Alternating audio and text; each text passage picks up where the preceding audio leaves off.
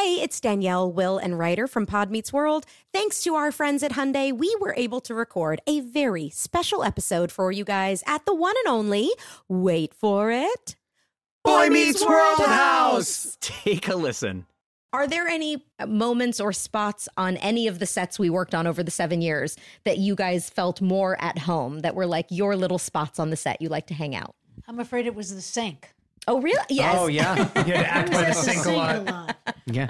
I was behind the counter. Yeah. Right. Doing business constantly. Uh-huh. Mom stuff. And disciplining you in Amazing. some way.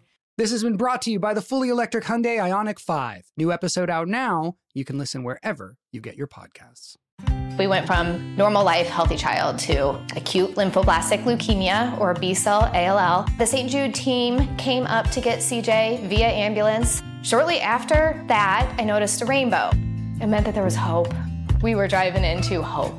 To have hope is to have your child healthy, and we have that because of St. Jude. You can help kids fight childhood cancer. Please become a St. Jude Partner in Hope today by visiting musicgives.org.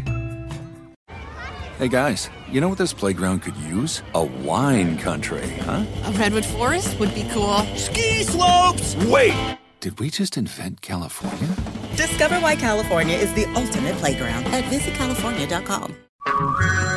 Hey everyone, it's Ted from Consumer Cellular, the guy in the orange sweater, and this is your wake-up call. If you're paying too much for wireless service, you don't have to keep having that nightmare. Consumer Cellular has the same fast, reliable coverage as the leading carriers for up to half the cost. So why keep spending more than you have to? Seriously, wake up and call 1-888-FREEDOM or visit consumercellular.com. Savings based on cost of Consumer Cellular single line 1, 5, and 10 gig data plans with unlimited talk and text compared to lowest cost single line postpaid unlimited talk, text, and data plans offered by T-Mobile and Verizon January 2024. An amazing statistic is that 1 out of 3 homeless people in America are in California. That's incredible. It's not just the weather. There's a lot of states with good weather. Sure. A lot of it's the welcoming attitude and policies. Some of you are excited about that. You want to be the place that welcomes those who've been screwed by the system or whatever. And a lot of you are horrified by that because you think it has a negative effect on your quality of life. And where should they go? Somewhere else.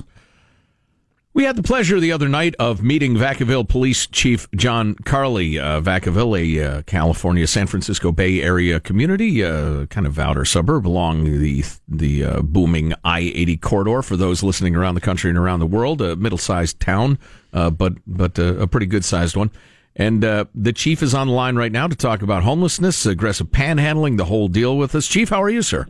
Doing well. Good morning. Good morning. And the reason we have you on is you people feel that maybe you have stumbled upon, or probably not stumbled upon, come up with some of the answers. Well, you know, it's interesting. The last few years, when you start looking around the state, and Vacaville is no different, we've seen an increase in homelessness, and the population that continues to grow is affecting the quality of life. Vacaville, along the I-80 corridor, has seen this issue, and as the chief, the community came to me and said, what are we going to do about it? So it wasn't the issue when I started in policing, but it certainly is today. In what way do people say it's affecting their quality of life? When you think about what people feel from a policing perspective, they don't want to feel fear. So you have families and children coming to the downtown area, the parks, areas that you might go exercise and walk and be out in the business community. And as they see somebody who's homeless, the concern is do they need help, or are they panhandling, or are they going to harm me? Are they high out of their mind and have no idea what they're even doing? Some are. Some have serious mental illness issues. Some, the majority of them, have some form of drug and alcohol addiction. And the key is who is program resistant, who is willing to accept help, who is just 1 day, 1 week, 1 month away from a bad paycheck. And that's hard for someone who just goes about their daily life to be able to decipher. And that's why we took a different approach. Right. Well, and I appreciate you pointing this out, and it's one of the reasons you're on. There are a lot of different sorts of people who are homeless, and the aggressive panhandlers you see might not be homeless at all. And so you really need to look at this, on a more molecular level. I see here that, according to recent stats, that about 3/4 of homeless are addicted to drugs and alcohol. Around half, maybe a little less than half, diagnosed with mental health disorder, et cetera, et cetera. But go ahead. So, what was the approach you took? What did you discover? Well, initially, it's not hard to look around, whether you're looking on Google and looking at resources that every community has, and there's a lot of resources out there, and everyone says, I can help feed. I can help with the social services. The counties often provide that in each of our communities. And then it comes down to what are the local churches, the nonprofits, and the faith-based organizations doing? The problem is it's not coordinated. And so one of the challenges we faced a few years ago, and we solved this, we believe, because we created the Homeless Roundtable. And it wasn't just an opportunity for people to come and point the finger and place blame, but for those truly who are stakeholders and who are interested in the issue, will come together with the resources they have and understand how to take resources and give a hand up and not a handout. And therein lies the difference, is if you think that you're just going to feel good by handing somebody a 5, a 10, or a 20, you just gave somebody more than many people make as minimum wage in the state of California. Yeah, we talked about this, you and I, the other night. What happens or what is solved by people giving money to panhandlers? Because I assume they feel like they're making their lives better. I see it every day at the first intersection absolutely. I come to. And I always think, you are a stupid sap. My words, not yours, police chief.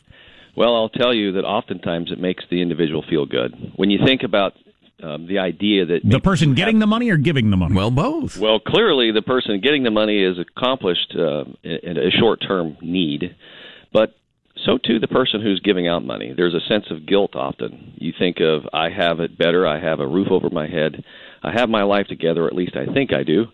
And the next thing you know, you feel better as you walk away because you helped somebody who needed a meal. But this behavior just reinforces someone coming back to the same place and asking for more money. And it isn't coordinated, and that therein lies most of the problem, is if you really do want to make a difference, get involved.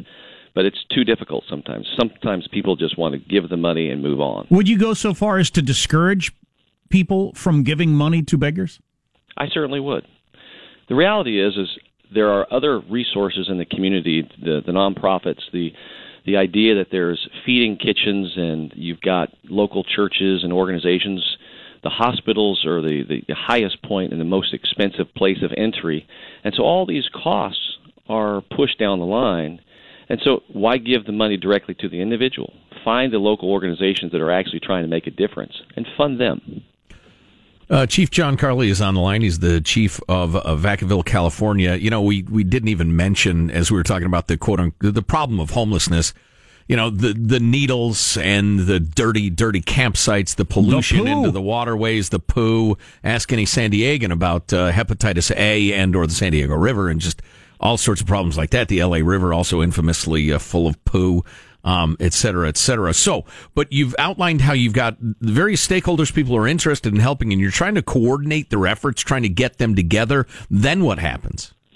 Well, what we have embarked on here is we took federal grant money that we received back in 2016 under the COPS grant, and we actually created the Community Response Unit. It's a quality of life unit that will deal with the challenges that most communities are facing today, because it's more than just crime. And the idea that you build a relationship daily instead of just respond to the call, because the business owner has to deal with somebody who's sleeping in their doorway entry and urinating and defecating, and they have to clean it up, or somebody who is living in fear. And so they go out daily and not only address the quality of life issues, but they also enforce some of our local panhandling ordinances, anti-camping ordinances, that sometimes has received controversy because it comes across. You're criminalizing homelessness. Well, some might think that, and this went before the state as a bill back in 2016. The ability to regulate where somebody might sleep or lie on a sidewalk. But the reality is, the taxpayers of most communities will look at this and say, we have a problem. What are you going to do about it? You're the government. I say, we'll work in partnership with you, but we are not the end-all solution. And so through the roundtable, we bring the stakeholders together and make them work together and ask a question. What are your goals, and are any of your goals having an unintended consequences of increasing the problem? And if so, how do we reduce it? And I'll give you an example. If you want to feed 100 homeless, most people would say next year we want to feed 200, because our goal-oriented approach in our society is we always want more. Set your goals that actually have the end in mind. And so our community response unit goes out daily, but they've established relationships with the stakeholders, and they build relationships almost like a case-by-case basis with each and individual that we know out there. We know them by name, so it's not just a call for service. And on top of that, we recently introduced a homeless care worker. So taking more grant money, imagine using it for the right reason, and going out daily and following them with case management, bringing the resources to them. So it's our approach to try and make it a more humane response and not simply just trying to move people along or arrest our way out of homelessness. I want to ask you more about the tools that you get from a law enforcement standpoint, and some communities have them and some don't. And also, I'd like to encourage anybody, if you have a question for the police chief about this, because you're dealing with it wherever you live, text line is 415-295-KFTC, 415-295-KFTC. Want to talk to the chief about taking a realistic view of this sort of thing and not a Looney Tunes wacky, super idealistic view, because that gets people nowhere, in my opinion. And we'll take those questions and more. Vacaville Police Chief John Carley is on the line. And should I have a different attitude about people that are from my community that somehow ended up homeless versus people that are just traveling through and picked my spot because it's where they get the most stuff? Another distinction. Yeah. Stay tuned to the Armstrong and Getty Show. Is Armstrong and Getty, the voice of the West.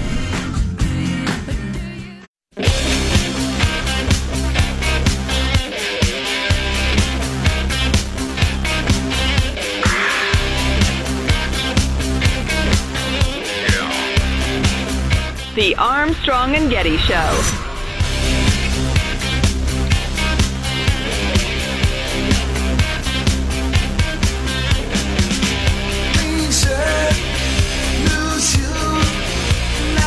Talking with the police chief, who just said unequivocally, no, do not give money to panhandlers, which I don't know how that word hasn't gotten around. To me, it's common sense. Well, even Gavin Newsom was preaching that for the longest time when he was mayor of San Francisco. Freaking unbelievable. Vacaville Chief of Police John Carley is on the line. The chief worked his way up through the department. He's a longtime Bay Area guy, knows the community very well. Chief, we appreciate you hanging around.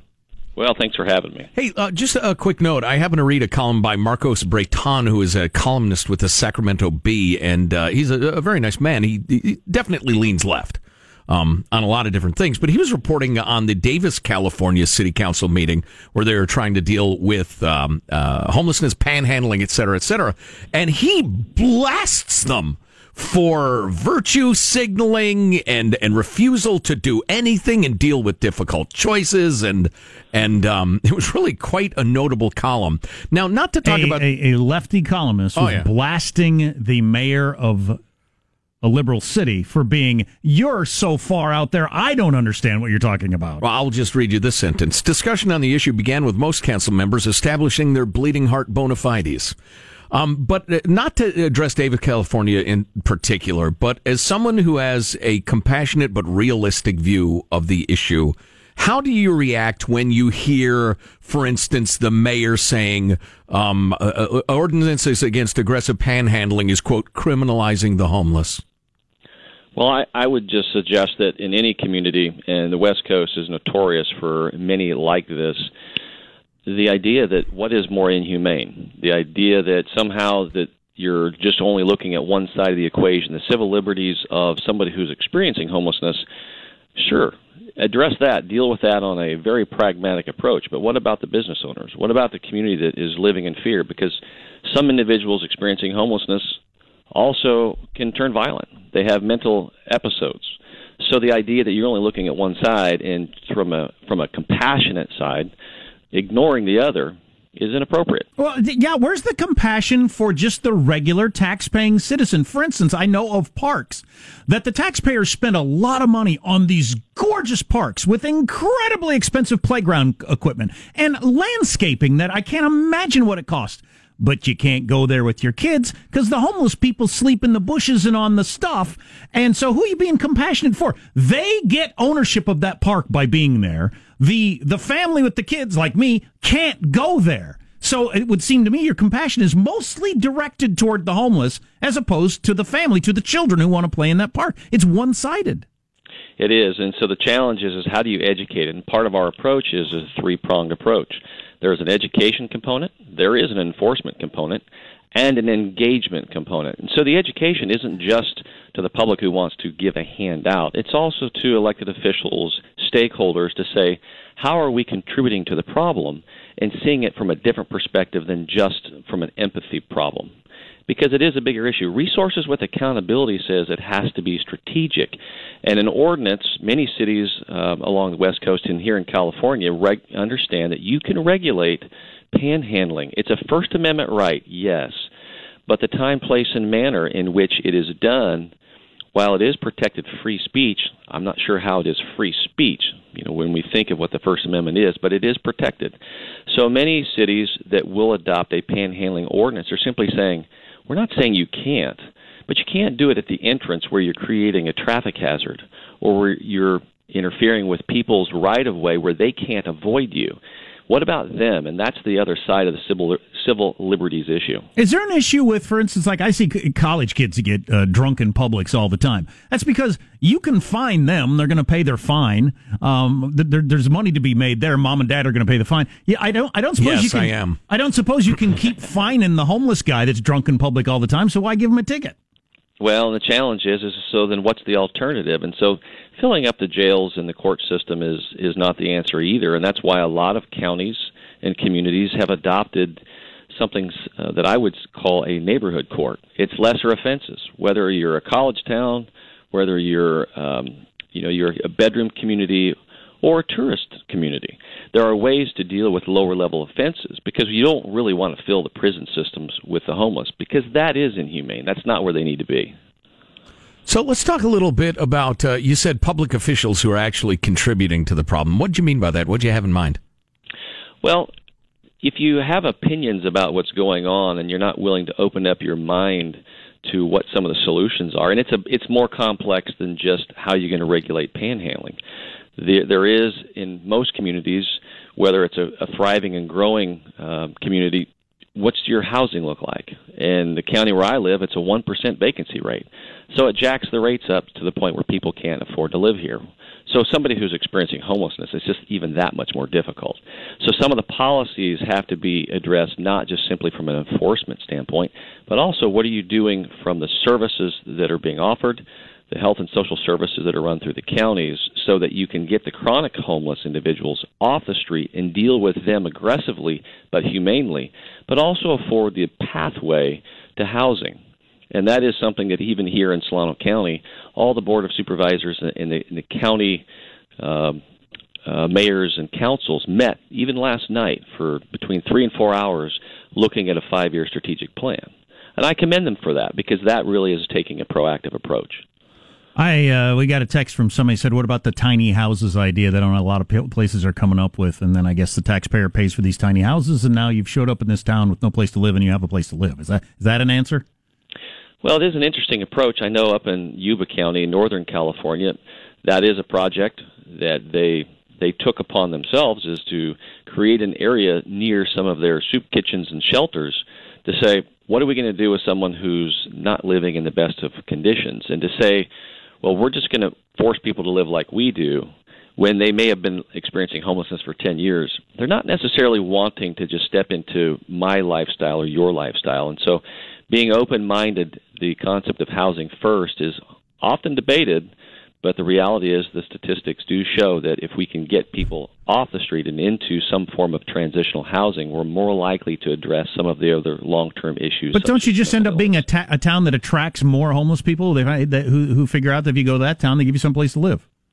Well, and that is often the concern. Most homeless individuals stay at least more than a year, are around 85%. So statistics would say that communities that would offer more services and it's just a free handout may attract more. There's no doubt about that. So the idea of having some form of accountability it does change the behavior of those who are program resistant. Somebody who's just coming through and looking for a free handout and is going to aggressively go after somebody who's in the community and demand that they give them money. Well, if there is an accountability approach, that says if you do that, you're going to go to jail. You're going to be issued a citation, and your behavior is intolerable. If you combine that with other resources, you will weed out the ones that are just looking for an easy place to live. Chief John Carley is on the line from Vacaville, California. Are there large homeless camps in Vacaville, and where do you stand on the existence of those camps in parks, for instance? The largest camps that have popped up over time may be 20, 25 individuals. Some communities experience really, really large ones because they've been allowed to exist for a very, very long period of time, so they just continue to grow. The idea of a park or a public land or location that belongs to the community is something that we have an anti-camping ordinance, so it's not allowed. The approach is we're not just going to go out there and just rouse them all up every day. What we're trying to do is find a place for them to live or to provide services. The reality is if you do nothing, it will grow. There's just no way around it. And especially depending upon how a community is laid out, if it's your downtown park, it's going to be a problem because the city council meetings and the business community is going to come together and say, what are you going to do about it? Well, we're out of time, I'm afraid, but we hope you'll stay in touch. And if you have more successes or things that are holding you up, get a hold of us. We'd like to talk about this. This is a heck of an interesting issue for a lot of people. Well, I appreciate the time. Vacaville Police Chief John Carley. Chief, great to talk to you. Thanks a million. You're listening to the Armstrong and Getty Show.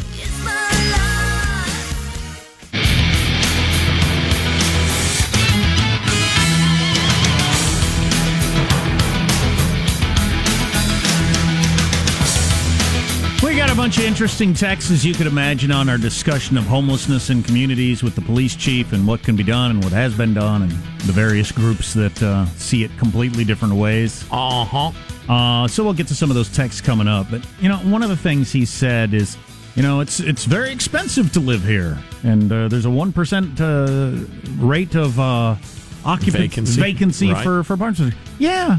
That's why I don't live a lot of places. Right. I would have loved to live at New York and San Francisco at some point in my life downtown, but I couldn't afford it. So I didn't live there. So if somebody else shows up in my expensive town and can't afford to live there, I got to provide them a place. What kind of system is that? You're showing up in some of the most expensive real estate in the world. Go someplace cheaper. That'd be a good start.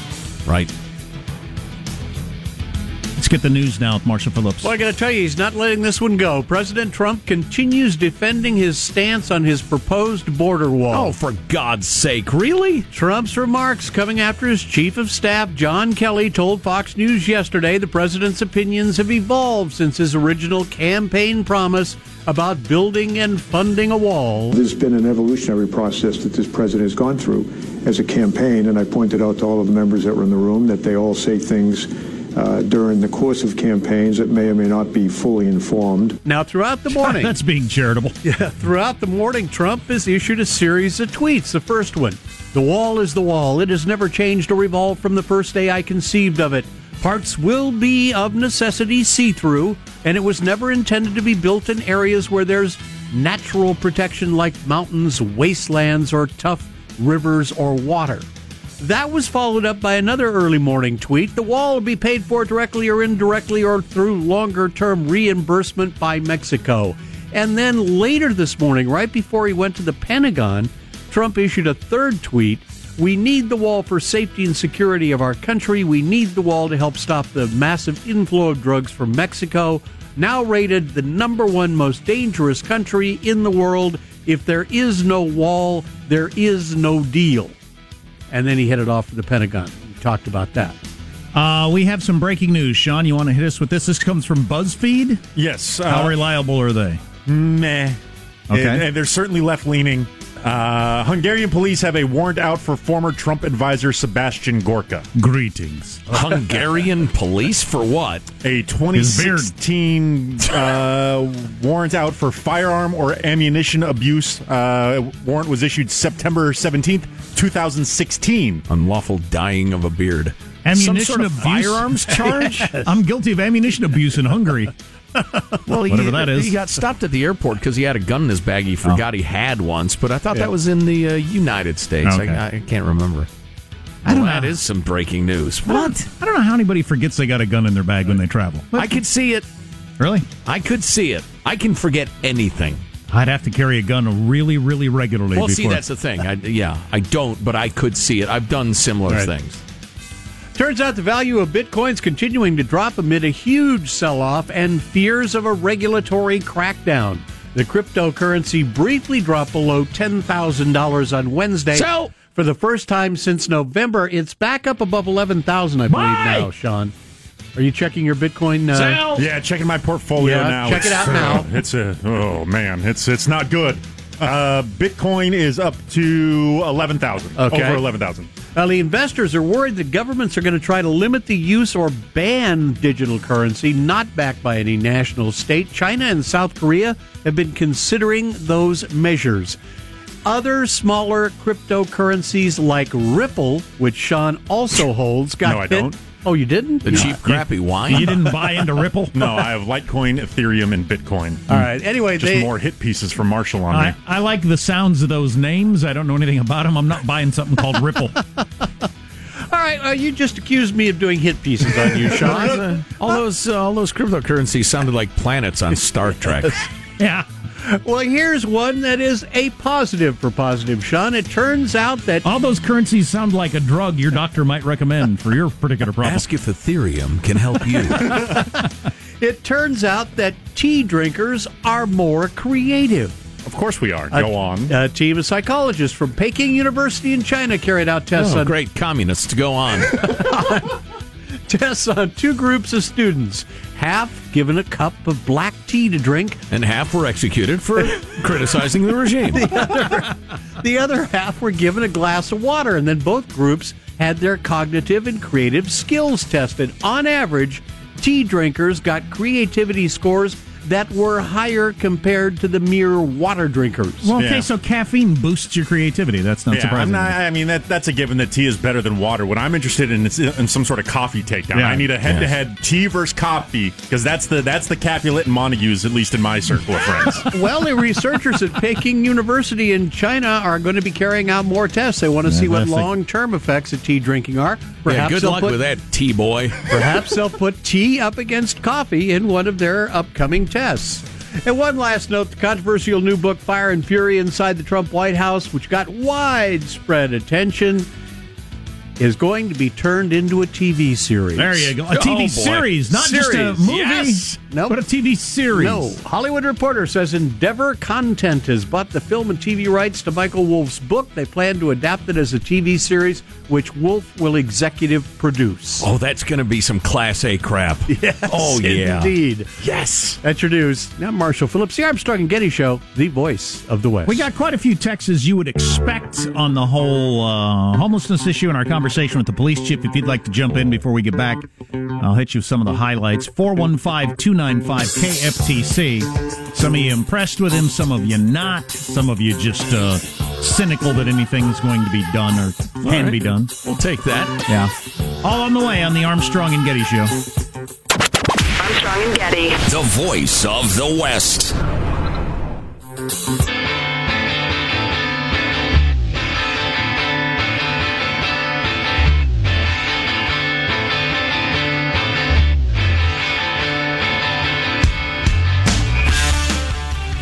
The Armstrong and Getty Show. So we got a bunch of texts, as you can imagine. We just talked to a police chief, Police Chief Carley of Vacaville, California, where he has had success on whatever levels you measure that, and other people are looking at him from around the state, around the country, saying, "Hey, what are you doing? It seems to be working." Mm-hmm. So we got texts like this: "Who the heck is this Vacaville chief? There's no room in government for a level-headed, reasoning, thoughtful, well-spoken man like this guy." His willingness to say no, don't give money to these people. Yeah. I like that sort of thing. I mean, that's closer to reality than you hear most of the time. Yeah. Well, anybody. It's utterly indisputable that a compassion-only, bleeding heart approach to this problem doesn't work. It doesn't do any good. It makes it worse. Been in law enforcement for 30-plus years. Every time I hear "in partnership," my stomach turns. Yeah.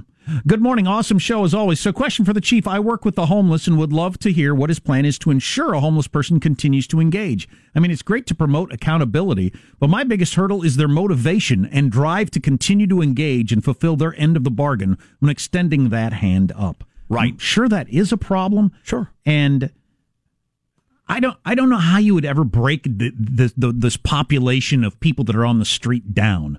Drug addicts and alcoholics. Well, those are two different things as far as I know. I'm not sure you can have the same approach for those two different things. Mm-hmm. But just for now, we'll put those in one category. Yeah, okay. You got them. You've got the mentally ill, completely separate category.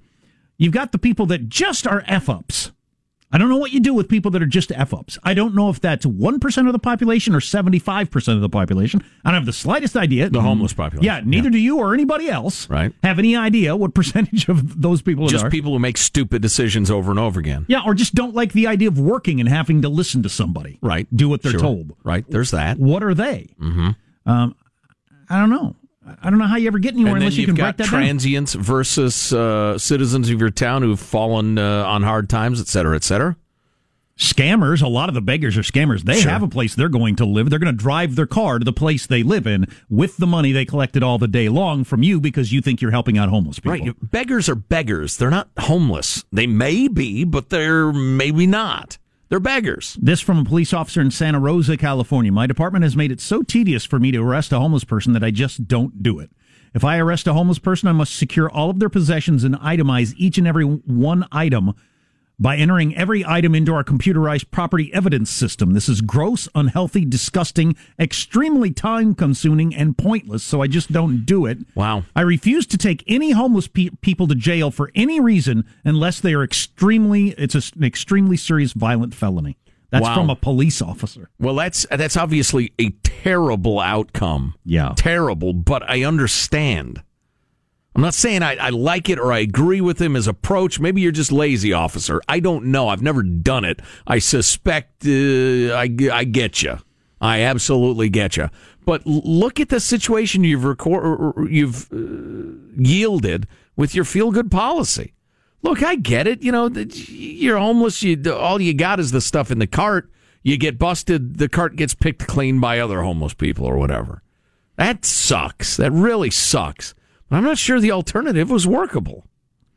I think all you can do is not be a magnet for these people and have as small a population to deal with as possible and hope that your community can absorb it somehow. Here's a question for you. What if you have you got a coordinated approach like Vacaville does? You got all sorts of faith groups and community groups and bleeding heart groups and people representing businesses, and everybody's getting together. They're trying to solve the problem. And Joe Homeless over there, 3 times he just flakes. He just won't follow the rules. He won't do what he's supposed to do. He won't cooperate, blah, blah, blah. And he's out on the street.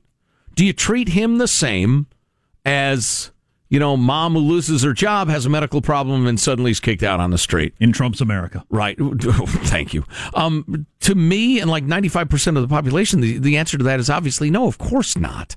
And then next to them, you got somebody who's mentally ill that couldn't take care of themselves under any circumstances. But the compassion-only bleeding heart, say, like Davis, California, recently lampooned in the Sacramento Bee, of all places, one of the left-leaning newspapers in America. Saying Berkeley and Sacramento are laughing at you. Right. Yeah, no kidding. How would they answer that question? Do you treat those two people differently? Angry, druggy, I don't like people telling me what to do guy who's quote-unquote flunked out of the program 3 times versus the mom who lost her job and has a medical problem. The mayor of Davis, California, I read that article, actually said out loud, I'm concerned we've become an unwelcoming downtown.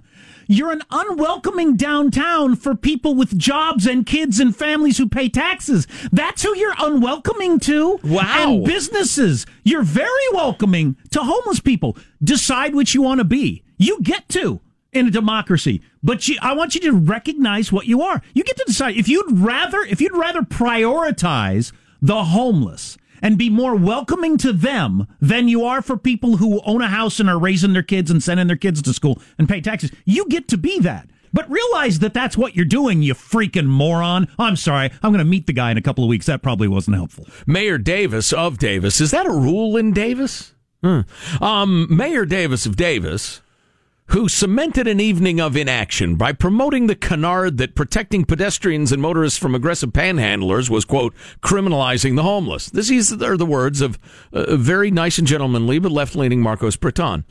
And then Davis, the pinhead mayor of Davis, says, quote, there are some who are wanting to use panhandling ordinances for social cleansing, and I don't agree with that. If our intent is to make downtown inhospitable, then I object to that. It's inhospitable to people who want to follow the rules and obey the laws and be safe. That's who it's inhospitable to. He then mounted his unicorn and rode off to his candy castle. Hello, Jack and Joe. I'm an FOAG. Oh, friend of Armstrong and Getty. FOAG. Right. And I've been listening for about 10 years. I'm a firefighter paramedic in a town next to Vacaville. Dang, and we ran out of time. I meant to get that on the air. I'll have to hit that tomorrow because it's pretty interesting and relates to success in one town versus lack of success in another town with dealing with the homeless situation. Let's follow up tomorrow. In whatever town you live in, the attitude of the town is in the hands of a small number of people. Unless you get really organized. Right. Which most people don't have time to do. Because worth knowing, though. You're doing that before mentioned working your job, living your life, raising your kids thing. Right. And now, Sleeve Boy presents Final Thoughts with Armstrong and Getty. He sounds a little down. I found Sleeve Boy under a bridge, actually, and hired him. Oh, wow. Gave him a hand up, not a hand down. Here's your host for Final Thoughts, Joe Getty. He now buttons the little troubling button between my wrist and my elbow for me. Let's get a final thought from everybody. Hey, Michelangelo, what's your final thought? Hey, next time you're on Amazon, get yourself a bacon crisper. I got one for Christmas. I love it. They're about $20. 10 minutes in the microwave, perfectly crisp bacon. Now, there is a tip. There you go. There's a high cholesterol life hack. Positive Sean, your final thought. Yes, I'm going to see The Phantom Thread tonight. This is possibly Daniel Day-Lewis's final movie. I will have a full review for you tomorrow. It's an interesting idea. I suppose you'll tell us about it tomorrow. All righty then, Marshall Phillips, final thought. I'm going out to stock up on emergency supplies of food and water and gasoline and copies of all of my important papers in case the federal government shuts down. Stay on top of those alerts today. Yeah, boy. Jack, your final thought? Hearing the despondency of Sleeve Boy reminded me the UK has just appointed a minister for loneliness. They have such a problem with loneliness in their society that it's now a government-like department head. How interesting. The Minister of Loneliness. We'll talk more about that tomorrow. Yeah, we should. My final thought is there are ducks that live in our fountain during the winter months, and I love them. I really like looking at them. I'm like Tony Soprano. They mean a lot to me. I've noticed 2 years in a row, it's one drake with two lady ducks. Apparently they have an open marriage or something. They're polygamous ducks. I also noticed that they're as pretty as they are and everything. They crap all over the place. But isn't that a metaphor for life? Is it? Isn't that a metaphor for dealing with the homeless? Isn't that a metaphor for about everything? There's beauty and there's crap. And you hope for a world with just one, you're not going to get it. The proper mix of a little more beauty and a little less crap. Well, if you want to have a dog, you're going to clean up its poo. Mm-hmm. You know what? Sure. You want to make an omelet, you're going to have to crack some eggs. Then clean up the chicken's poo. Boy. See you tomorrow. God bless America. This is a historic act of devastating incompetence. I will not sugarcoat this. This is a disappointing day for us. Big mistake, but not too bad. The fun level in this room is at an 11 right now, and that brought it down. The ride is over. The time for the clowns and the acrobats and the dancing bears has passed. Get away from here. Get. We apologize for our stupidity, and we really hope you forgive us for what we've done. Thank you, and good night. The show's over. What? Bye-bye. I saw everything. Armstrong and Getty, the voice of the West. We went from normal life, healthy child to acute lymphoblastic leukemia, or B-cell ALL. The St. Jude team came up to get CJ via ambulance. Shortly after that, I noticed a rainbow. It meant that there was hope. We were driving into hope. To have hope is to have your child healthy, and we have that because of St. Jude. You can help kids fight childhood cancer. Please become a St. Jude Partner in Hope today by visiting musicgives.org. Hey guys, you know what this playground could use? A wine country, huh? A redwood forest would be cool. Ski slopes! Wait! Did we just invent California? Discover why California is the ultimate playground at visitcalifornia.com. You know that feeling when you walk into your home, take a deep breath, and feel new? Well, that's what it's like to use Clorox Scentiva.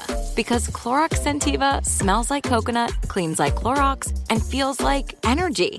It'll elevate any cleaning routine to not just clean, but also make every room smell like a tropical coconut getaway. Discover how Clorox Scentiva's powerful clean and refreshing scents can transform your space. Get yours in coconut or other fabulous scents at a nearby retail store. Hey, it's Danielle, Will, and Ryder from Pod Meets World. Thanks to our friends at Hyundai, we were able to record a very special episode for you guys at the one and only, wait for it, Boy Meets World House! Take a listen. Are there any moments or spots on any of the sets we worked on over the 7 years that you guys felt more at home, that were like your little spots on the set you like to hang out? I'm afraid it was the sink. Oh, really? Yes. Oh, yeah. You had to act by the sink a lot. Yeah. I was behind the counter. Yeah. Right. Doing business constantly. Uh-huh. Mom stuff. Uh-huh. And disciplining you in Amazing. some way. This has been brought to you by the fully electric Hyundai Ioniq 5. New episode out now. You can listen wherever you get your podcasts.